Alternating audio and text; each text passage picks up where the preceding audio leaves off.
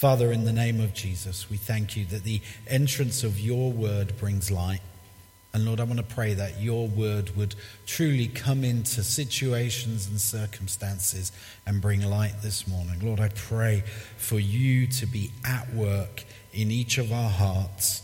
In Jesus' name, amen. So if it's your first time here, we started off a few weeks ago going through a series looking at Nehemiah. And we are looking at God at work, restoring, renewing, rebuilding his people. We're looking at God bringing change, God showing his faithfulness.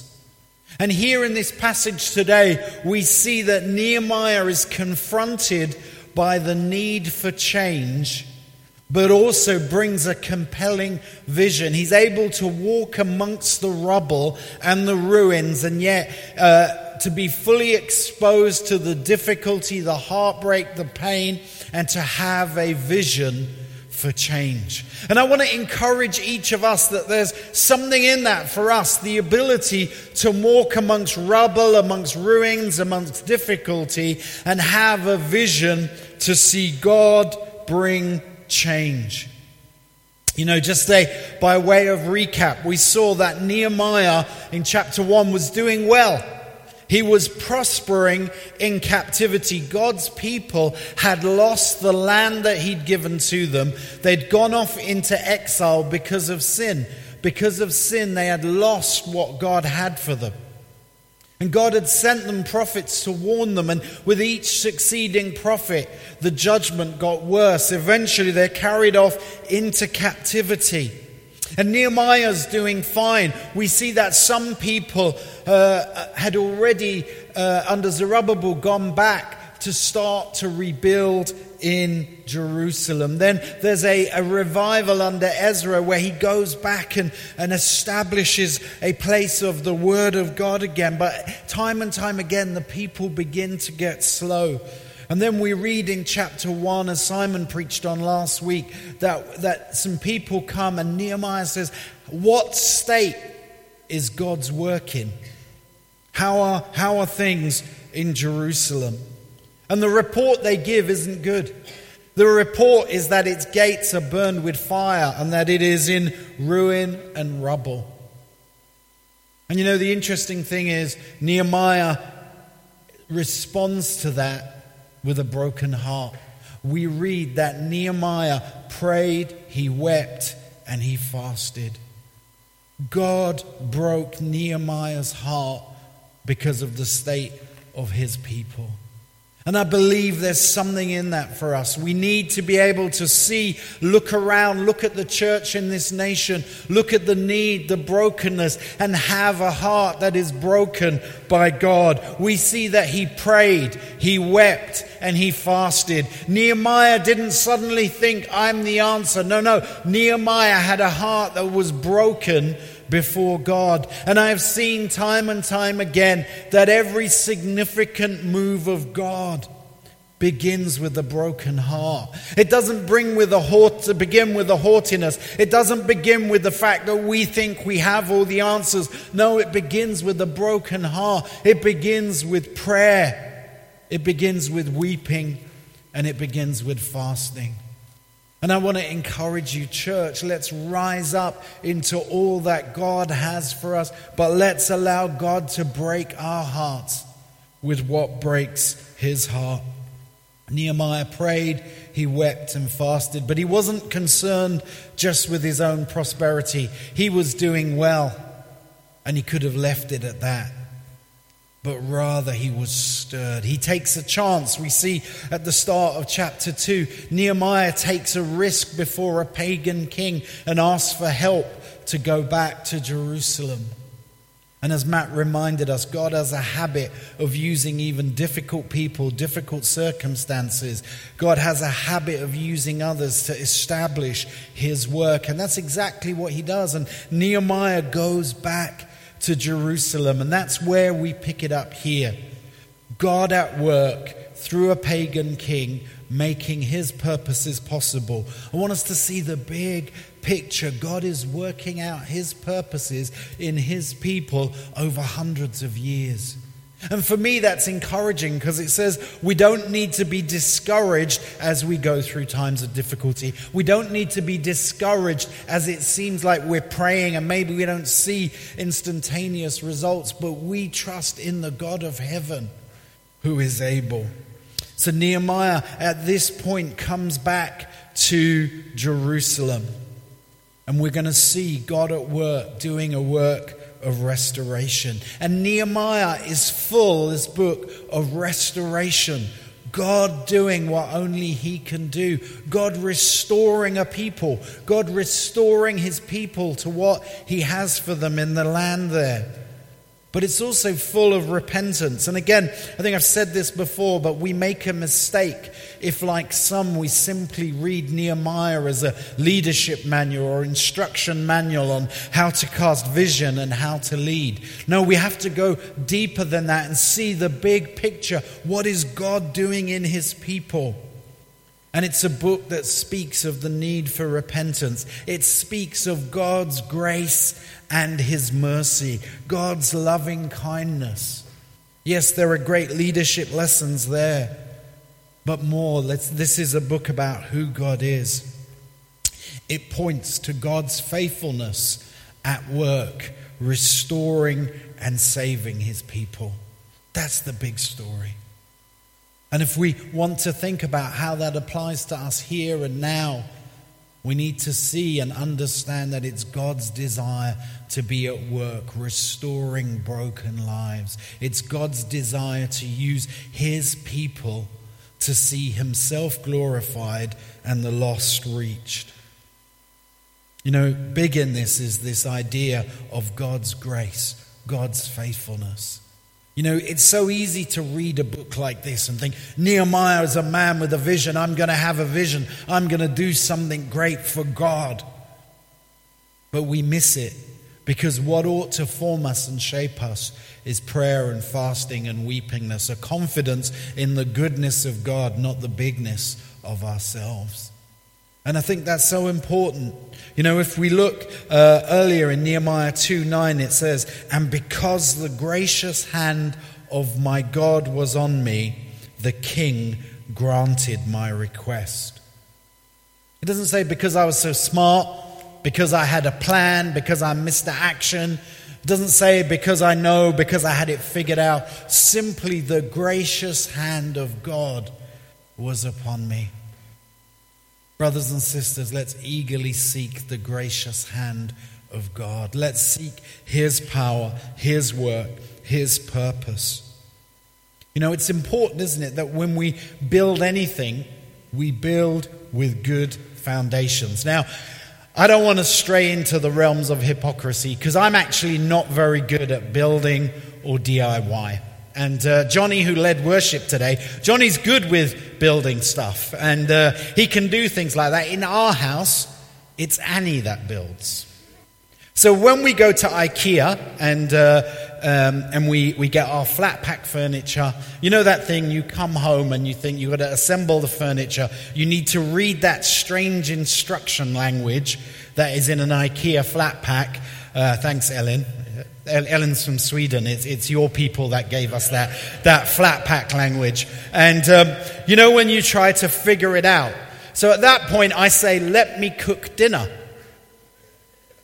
Because I'm good at that. Because my dad was a curry chef. So it means that I know how to cook curry. So I will go, but I'm married to Annie and Annie is German. And all Germans know how to build.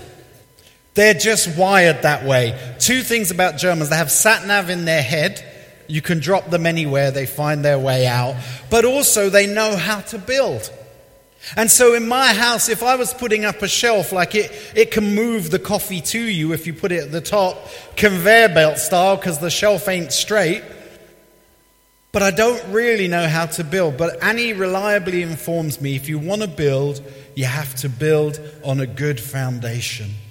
And Nehemiah's foundation was trust in the faithfulness of God, trust in God's grace, trust in God's favor, not trust in his own abilities. You know, God is good. He gives gifts to his people. We need to celebrate that. We need to use what we have, but let's trust in the gracious hand of God. You know, what Nehemiah didn't do was set about a project. You know, if we look at some of the massive leadership failures we see in church and culture, it's often because people want to build a work for themselves. They want to build a name, a reputation. They want to do something. But actually, firstly, we're called to seek someone, not build something. And that seek someone is to seek God. And as we do, God is graciously at work in his people. You know, I hear a lot of people talking about we build the kingdom of God. And in one sense, we don't. God builds his kingdom. We receive the kingdom of God. We enter into it. It comes upon us. But actually, it's God building his kingdom. Now, in his goodness and grace, he invites us to be co-workers in his work. But it's so important to keep that understanding. God builds his kingdom and invites us into that. So how did Nehemiah see God at work? Well, firstly there, number one, Nehemiah walked amongst the rubble. Nehemiah walked amongst the rubble. From verse 11, I came to Jerusalem and was there 3 days. And I arose in the night, I and a few men with me. I didn't tell anyone what my God was putting into my mind to do for Jerusalem. And there was no animal with me except the animal on which I was riding. So I went out at night by the valley gate in the direction of the Dragon's Well and onto the refuse gate, inspecting the walls of Jerusalem, which were broken down, and its gates, which were burned by fire. Then I passed on to the fountain gate and the king's pool, but there was no place for my mount to pass. It's interesting, isn't it? If we see how Nehemiah gets to work. I like the fact that he begins with rest. He gets to Jerusalem and he doesn't suddenly rush into things, but he rests for 3 days. That sense of, you know, if we understand the context, Nehemiah would have been traveling for days. It would have been a tough journey. And Nehemiah takes the time to rest. And I really want to encourage us. It's good to serve God. It's good to be busy in his work. But do you know what? Let's learn to work from a place of resting in God. Let's learn to serve from a place of peace. Let's not get into striving. You know, I was this week was with Stephen in Baku looking at opportunities for them to serve longer term in Azerbaijan. Really exciting possibilities. And we got back after a night flight and I was just wiped. And I was trying to big it up and see it through. And in the end, I just fell asleep on the sofa. I needed to rest. And I want to encourage you. You know, God gives grace and strength, but he also gives common sense. Learn to work well and to rest well. Let's learn the seasons that God works in. Secondly, we see that Nehemiah goes to inspect the walls. He wants to see firsthand what is going on. And it's interesting because he doesn't take a big crowd of people. He doesn't announce his coming. He's like, this is like the no frills Nehemiah. He's not kind of trailing it on social media. I'm going to be out inspecting the walls. If you want to build something, come with me. God is doing a good thing. It's the day of the Lord's visitation. He doesn't need a hype man. Nehemiah simply goes to see what the situation is and allow God to speak into his heart. He's no fuss. He goes at night. It's almost like he doesn't want to draw attention to himself. He says that he's the only one on an animal. He's not like he's taking the whole zoo with him to go wander around. He's not taking all the horses and donkeys and goats, or can you ride a goat? I don't know. But whatever it is, an alpaca. Like he's not taking all that stuff. He's simply going, no fuss, no frills, to see the situation. But he also carries a sense of vision. He also carries this sense of expectation. I love that as Nehemiah walks, he walks amongst the rubble, but with a vision for change. Just that phrase, 20-something years ago, when I was first pastoring here in Tower Hamlets, God spoke to me through these verses of what it is to walk amongst the rubble. The first church that we were co-pastors in and helped to plant worked exclusively virtually amongst homeless people, amongst addicts, amongst those who were sex working, amongst people in tremendous difficulty. And it began with God breaking our hearts. And we learnt what it is to walk amongst the rubble, to walk amongst the brokenness. But friends, the rubble is not just in the obviously broken. There's rubble in success. There's rubble in these fancy new builds. There's rubble in wealth. There's rubble in success as well. There's brokenness that underpins so much of the world around us. I think it's a good picture of Christian life and what does ministry and serving look like. Nehemiah walked amongst the rubble. That's the rubble of pain. It's the rubble of selfishness. It's the rubble of false religion. It's the rubble of isolation. It's the rubble of addiction, the rubble of anxiety, seeing the reality of the brokenness around us, seeing what seems to constantly pervade. And if we open up our eyes, people around us are broken. There is such a struggle for meaning, a struggle for acceptance, struggling hugely as a culture right now with anxiety, struggling with what the future holds, struggling with certainty, struggling with identity, struggling with truth, struggling with money. And Nehemiah doesn't just phone it in, but he walks amongst the rubble. Nehemiah allows his senses to be assaulted by the brokenness around him. And so many times Christians want to withdraw into our own comfortable space, pursue our own comfortable existence, live life our way, doing well. Nehemiah left a position of prominence. Nehemiah left a place of safety in exile to go back into brokenness and to walk amongst rubble. And friends, if you want a metaphor for serving and serving in this church and serving in this community, know what it is to walk amongst the rubble. Know what it is not to isolate and insulate yourself from the hurt and the pain, but to walk and allow yourself to be exposed to it. The Bible is very specific here. It talks about the rubble being difficult and they couldn't get a horse through or a donkey or whatever it is.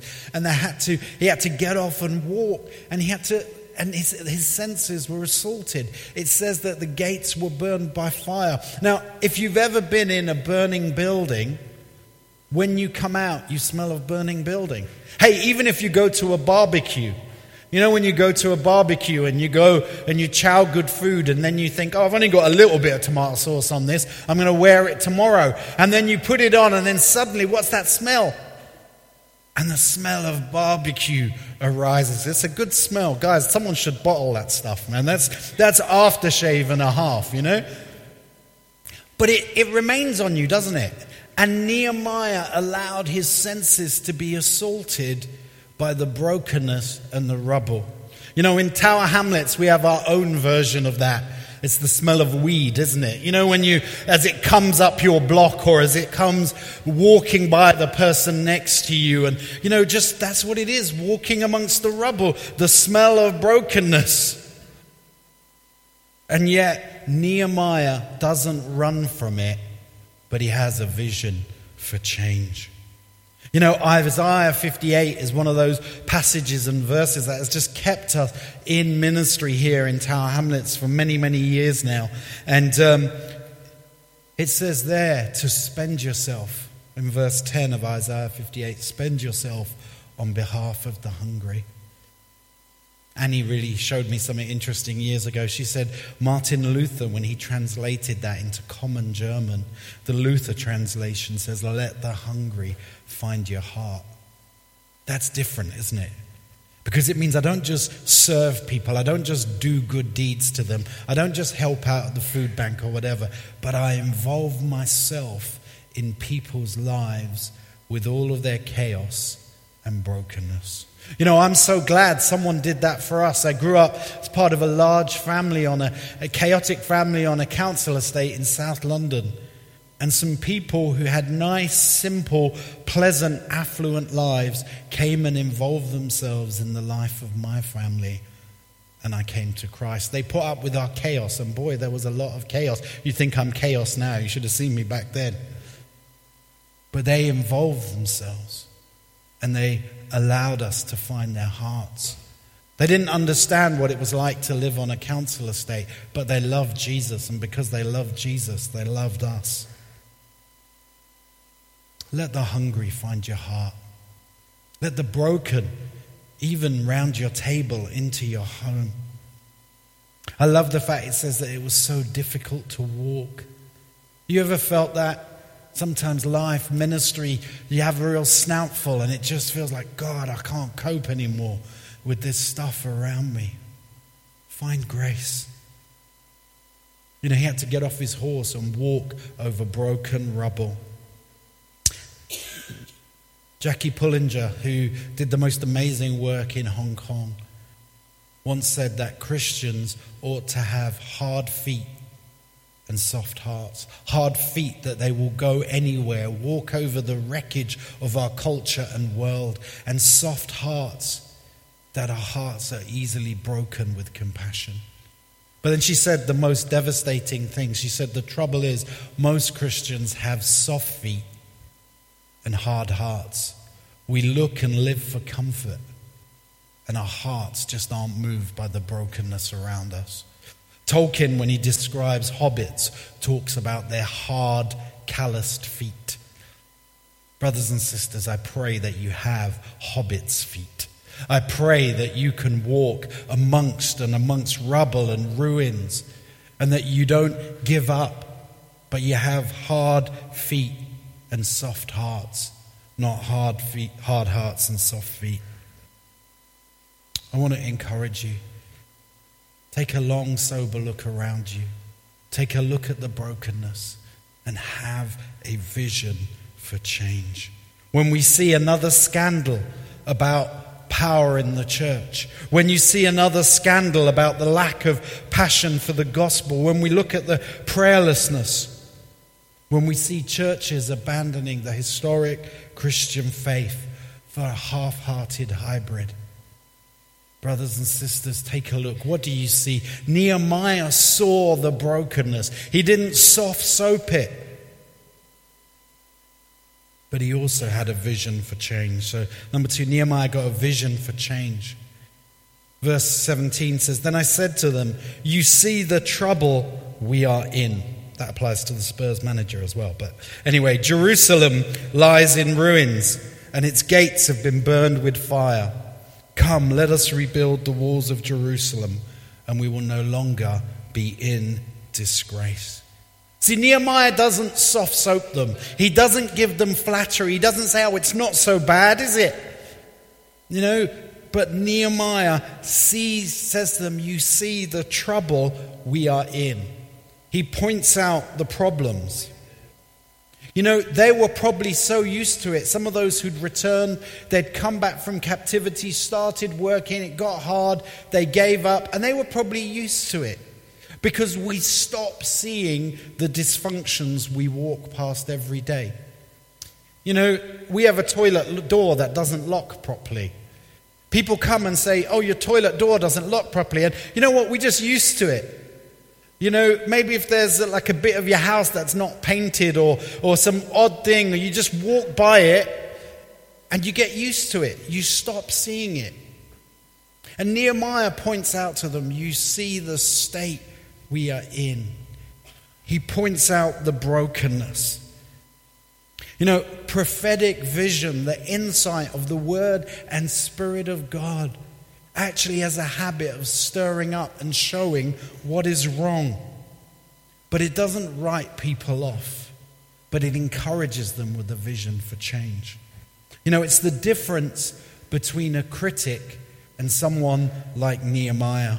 A critic can point out what's wrong quite easily, can't they? They can just they know what's wrong, but they don't know what to do about it. And Nehemiah points out, look how bad the situation is. What do we see when we look at the church in our nation? I believe we need to see change. I believe we need to cry out to God for change. I believe we need to cry out to God for our church, our lives, ourselves, our homes, our families, but also this city, this nation, that God would do a work of restoring and reviving his people. But also as we engage with those around us and we see their brokenness, let's not hide from it. The gospel isn't whoopee-doopie-doo, Jesus loves you, go to heaven. No. The gospel tells us that we are sinners who need to be saved. It confronts us with the brokenness of our situation, but offers us hope. It offers us grace. It doesn't condemn and write us off, but it does show us the need for change. And as we confront and walk amongst the rubble, let's not pretend to people that everything will be okay. Let's not pretend that just being nice or doing good deeds or trying harder is enough. Let's tell people, actually, the truth is worse than you can imagine, but God's ability to save and his grace are bigger than you could ever comprehend. As we walk amongst the rubble, let's get a vision for rescue, to see that people need saving. It's so important. People need to be saved. They need rescue. I once heard a Reinhard Bonnke sermon, and he was preaching, an evangelist, German evangelist, powerful message. And he said, people need to be rescued. He said, when you see a drowning man, what does he need? We see someone drowning, what do we say? Do they need condemnation? Well, that was stupid of you to jump in there, wasn't it? Learned you can't swim. It's your fault. Is that going to help the guy? No. Is it disgust? I'm not going to get in there. That looks difficult. Have you seen how dirty the Thames water is? And actually, even if you climb out, you're probably going to die from drinking that stuff. Ugh, you're nasty. That's sometimes the response that Christians have to the brokenness around them. Sometimes it's to blame. Sometimes it's sympathy. Oh, it must be so hard for you. Let me empathize. I see that you're drowning. Some of my best friends have drowned. Sympathy's not enough, is it? All of those things can be good, not the condemnation and the ridicule bit, but sympathy can be great. Somebody drowning at that moment, therapy isn't what they need. How are you feeling about this situation? Therapy has a good place, but actually people need rescue. A drowning man needs rescue. He doesn't need those other things first. They might be part of a process of wholeness, but they need rescue. And to be rescued from our sin, we need to see the brokenness of ourselves and our own sin. But also we need to call people to a hope in Jesus. You see, that's what it is to walk amongst the rubble. It's to see the brokenness, not hide from it, but also to have a vision for change. Nehemiah says, you see how difficult it is. Come, let us build. He doesn't write the situation off. He's hopeful, not in himself, but in God. One of my good friends is a guy called Matt, and some of you have probably met him. And he's an interesting guy because one of his fingers has got a stump there.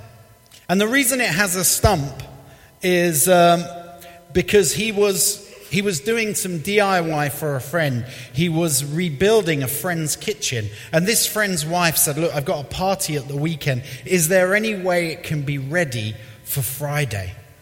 And he didn't have time, and his friend who was supposed to help him suddenly had other things to do. And so my friend Matt thought, I really want to help this lady out and get her kitchen done in time. So he's furiously trying to do the kitchen. And one of the things that he discovered was that he could do some of the work quicker if he took the safety guard off the electric saw thing, which sounded like a great thing at the time, because if you didn't have the safety guard, you could do all sorts of other things with it. The trouble was, it slipped and cut off the top of his finger. Cue blood pouring out. I actually did have a picture of this, but it's a family show. But anyway, so the top of the finger comes off. He runs out screaming, runs down the road to his wife. He's got the top of his finger there, knocks on the door, she sees it, and she starts shouting at him. And she basically says, you're a muppet, what have you done? So they go to hospital. I think this bit's in the ice or whatever. They go to hospital, and they wait in A&E, and they see a brilliant doctor. Now, I am not medically trained at all, but I'm a great diagnostician. So in that situation, I knew what the situation, if I was there, I would be able to say, I can diagnose this medically. The trouble is you're a muppet and you've cut the top of your finger off and you shouldn't have done it. What a great diagnosis. You or I could do it. I think some of the children in our Sunday school would be able to diagnose it. Of course, after taking pictures and posting them on Facebook, because that's what you have to do. But the thing is, anybody can point out what's wrong. And as we look at our world around us, we can look at it and see what's wrong. We can criticize. We can say this group, if you're left, you blame right. If you're right, you blame left. If you're Lib Dem, who knows? But anyway, it's so easy to just blame. It's so easy to criticize and analyze. But with my friend, was his finger was devastated and blood pouring out. What it needed was not just a diagnosis, but the skill of a surgeon to help bring change. And you know what? Finger's all right. It's slightly smaller, which means he can put his finger up his nose and entertain the kids in ways you wouldn't imagine. But things got better because a surgeon diagnosed it, but had a vision for change and the skill to make it happen. And as we look at the world around us, let's be broken over it. Let's not soft soap things. Let's tell it as it is. Our borough is in trouble. Our city is in trouble. The church in this nation is in trouble. If we're honest in our own hearts, there's trouble often. But Nehemiah had a vision for change. And he said, and after walking amongst the rubble and seeing it all, he says, come, let us build. And then Nehemiah takes them on a journey, living with something bigger in view, whilst being assaulted by the brokenness in front of him. That's the Christian life in many ways. We want to see God at work. We want to see God rebuilding in families. We want to see God at work, and we are confronted with the brokenness in front of us. Nehemiah, what do you see? Do you have a vision for change? Do you believe God can and will do something in your heart, in your family, around your table, at your school, at your workplace, at your college, in your community, in your block of flats, in your street? Do you have a vision for God at work? You see, Nehemiah had a vision to see God at work. Nehemiah believed that God could bring change. Nehemiah built a work. When I was a kid, they said to me, Nehemiah. I remember reading the book of Nehemiah as a kid at our Bible study, and they talked about Nehemiah, the brave Bible builder. Didn't leave me that phrase. But here's the thing, Nehemiah built very little. Actually, the team built it. Nehemiah realized his need for others. As he takes others, he says, come, let us build. And you know what? They catch a vision. They catch a vision for change, and they say, let us build. So what are we building here? Well, this isn't about building a physical building. The church is not called just to build nice buildings. No, 1 Peter makes it clear, doesn't it? 1 Peter 2:5 says, you also, like stones, are being built into a spiritual house, to be a holy priesthood, offering spiritual sacrifices acceptable to God through Jesus Christ. What we build is not physical buildings. We want to see God building a house made of living stones. We want to see people coming to faith. We want to see people's lives transformed. We want to see Jesus at work, restoring, renewing. You know, I was, where was I the other day? Bob Marley was on the radio, you know, singing redemption song. These songs of freedom, all I ever hear, redemption song. And I was thinking, that's what we're about. Not Bob Marley, but we're about redemption. Seeing God at work, bringing redemption, songs of freedom. We're about seeing God bring change where others gave up. So what does it mean for us? It means that each of us makes a choice to walk amongst rubble, to live with a vision for change, and to see that God is able to save. Do you believe it? Do you believe God is able to save your family members? Do you believe God is able to save the neighbor that really winds you up by playing his Bob Marley at 3 a.m? Do you believe that God is able to save the guy who cuts in front of you in Tesco's? Do you believe that God is able to save your boss who winds you up? Or are we going to write people off? You see, Nehemiah had a vision for change. And God was about to do something through his people. It's really interesting, just to close this. As God starts blessing, the devil starts messing. As God starts to bring vision to the people, discouragement comes. Verse 18, they replied, let us start building. So they began this good work. But when Sanballat the Horonite, Tobiah the Ammonite official, and Geshem the Arab heard about it, they mocked and ridiculed us. What is this you're doing, they asked? Are you rebelling against the king? I answered by saying, the God of heaven will give us success. We, his servants, will start rebuilding. But as for you, you have no share in Jerusalem or any his claim or historic right to it. As God is bringing a voice of faith and vision and restoration, the enemy comes with unbelief. It comes with mocking. It comes with trying to discouragement. And as we look, and we'll see this in the book of Nehemiah, Nehemiah has to deal with discouragement, disunity, and distraction. Nothing changes, right?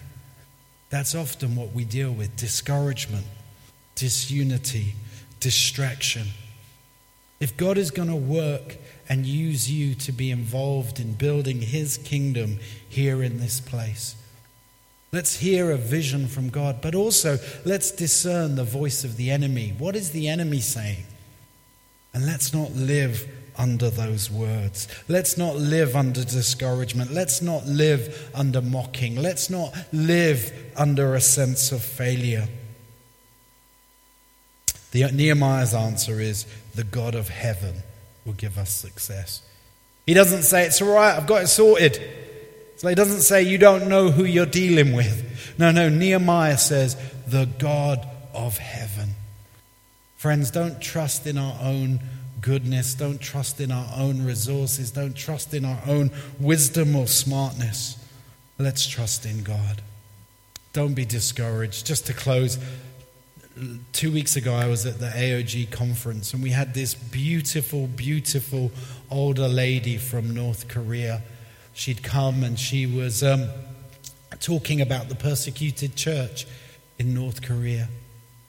And she was a small lady, but a real firecracker, you know.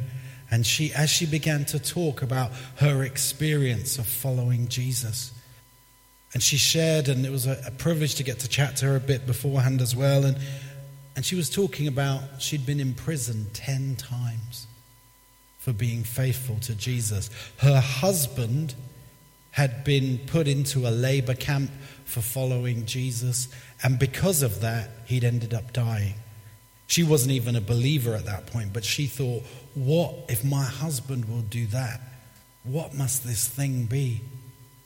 And she started to learn more, and she became a follower of Jesus. And she just spoke of faithfulness under difficulty. She said that when she was in prison in North Korea, they gave them basically a very small ration each day of moldy corn. And she prayed and she said, God, how can I be a blessing in here? And so she decided that every day she would cut her portion into 3 portions, eat 1 herself and give 2 away.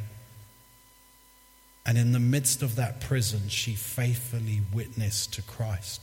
It was really harrowing to hear her say, as she received beatings, each time a guard would beat her, she would just think in her own mind, that's 1 more reward in heaven. And as I sat listening to this old lady talk, I just felt, if she gave an altar call, I'd want to get born again that day. Because I was confronted actually with my hard-heartedness. I was confronted with my lack of faithfulness. I was confronted with my ability to duck out of suffering. Brothers and sisters, God is calling us to walk amongst the rubble, to have a vision for change, to hold out the glorious gospel of Jesus, which is the only thing that can really bring long-term change into brokenness. And at the same time, to pay the price, whatever it is, to walk amongst the rubble, not to give up, but to allow our vision of God, the greatness of Jesus. Consider him who endured such hostility so you don't grow weary. That's what the book of Hebrews tells us. I'm going to invite the worship band to come up. And as we worship, I want to invite you today to just, if God has spoken to you, if there's a sense in which you feel it's time to renew a commitment to walk amongst the rubble, if there's a sense of saying, God, give me hard feet and a soft heart, if it's a sense of God, help me to have a vision for change in the midst of brokenness. If that's you, as we worship, I just want to invite you just to make your way to the front. And we want to pray that God would fill you afresh with the power of his Holy Spirit. As we stand, let's begin to worship. If you would like prayer, maybe you're going through a tough time and you just need someone to lay hands on you and pray and just ask for grace afresh in the midst of it. Maybe you're sitting there thinking, I've never even put my trust in Jesus. If that's you today, come and speak to one of us. We believe God wants to empower each of us to walk freshly amongst the rubble, to have a vision for change and to not be discouraged. Father, I want to pray that as we worship, that you would seal this word in our heart. Lord, I pray that each of us would be inspired to walk amongst the rubble with a vision for change. Lord, we pray that your Spirit would be at work. Lord, I pray that you pour your Holy Spirit out today in Jesus' name.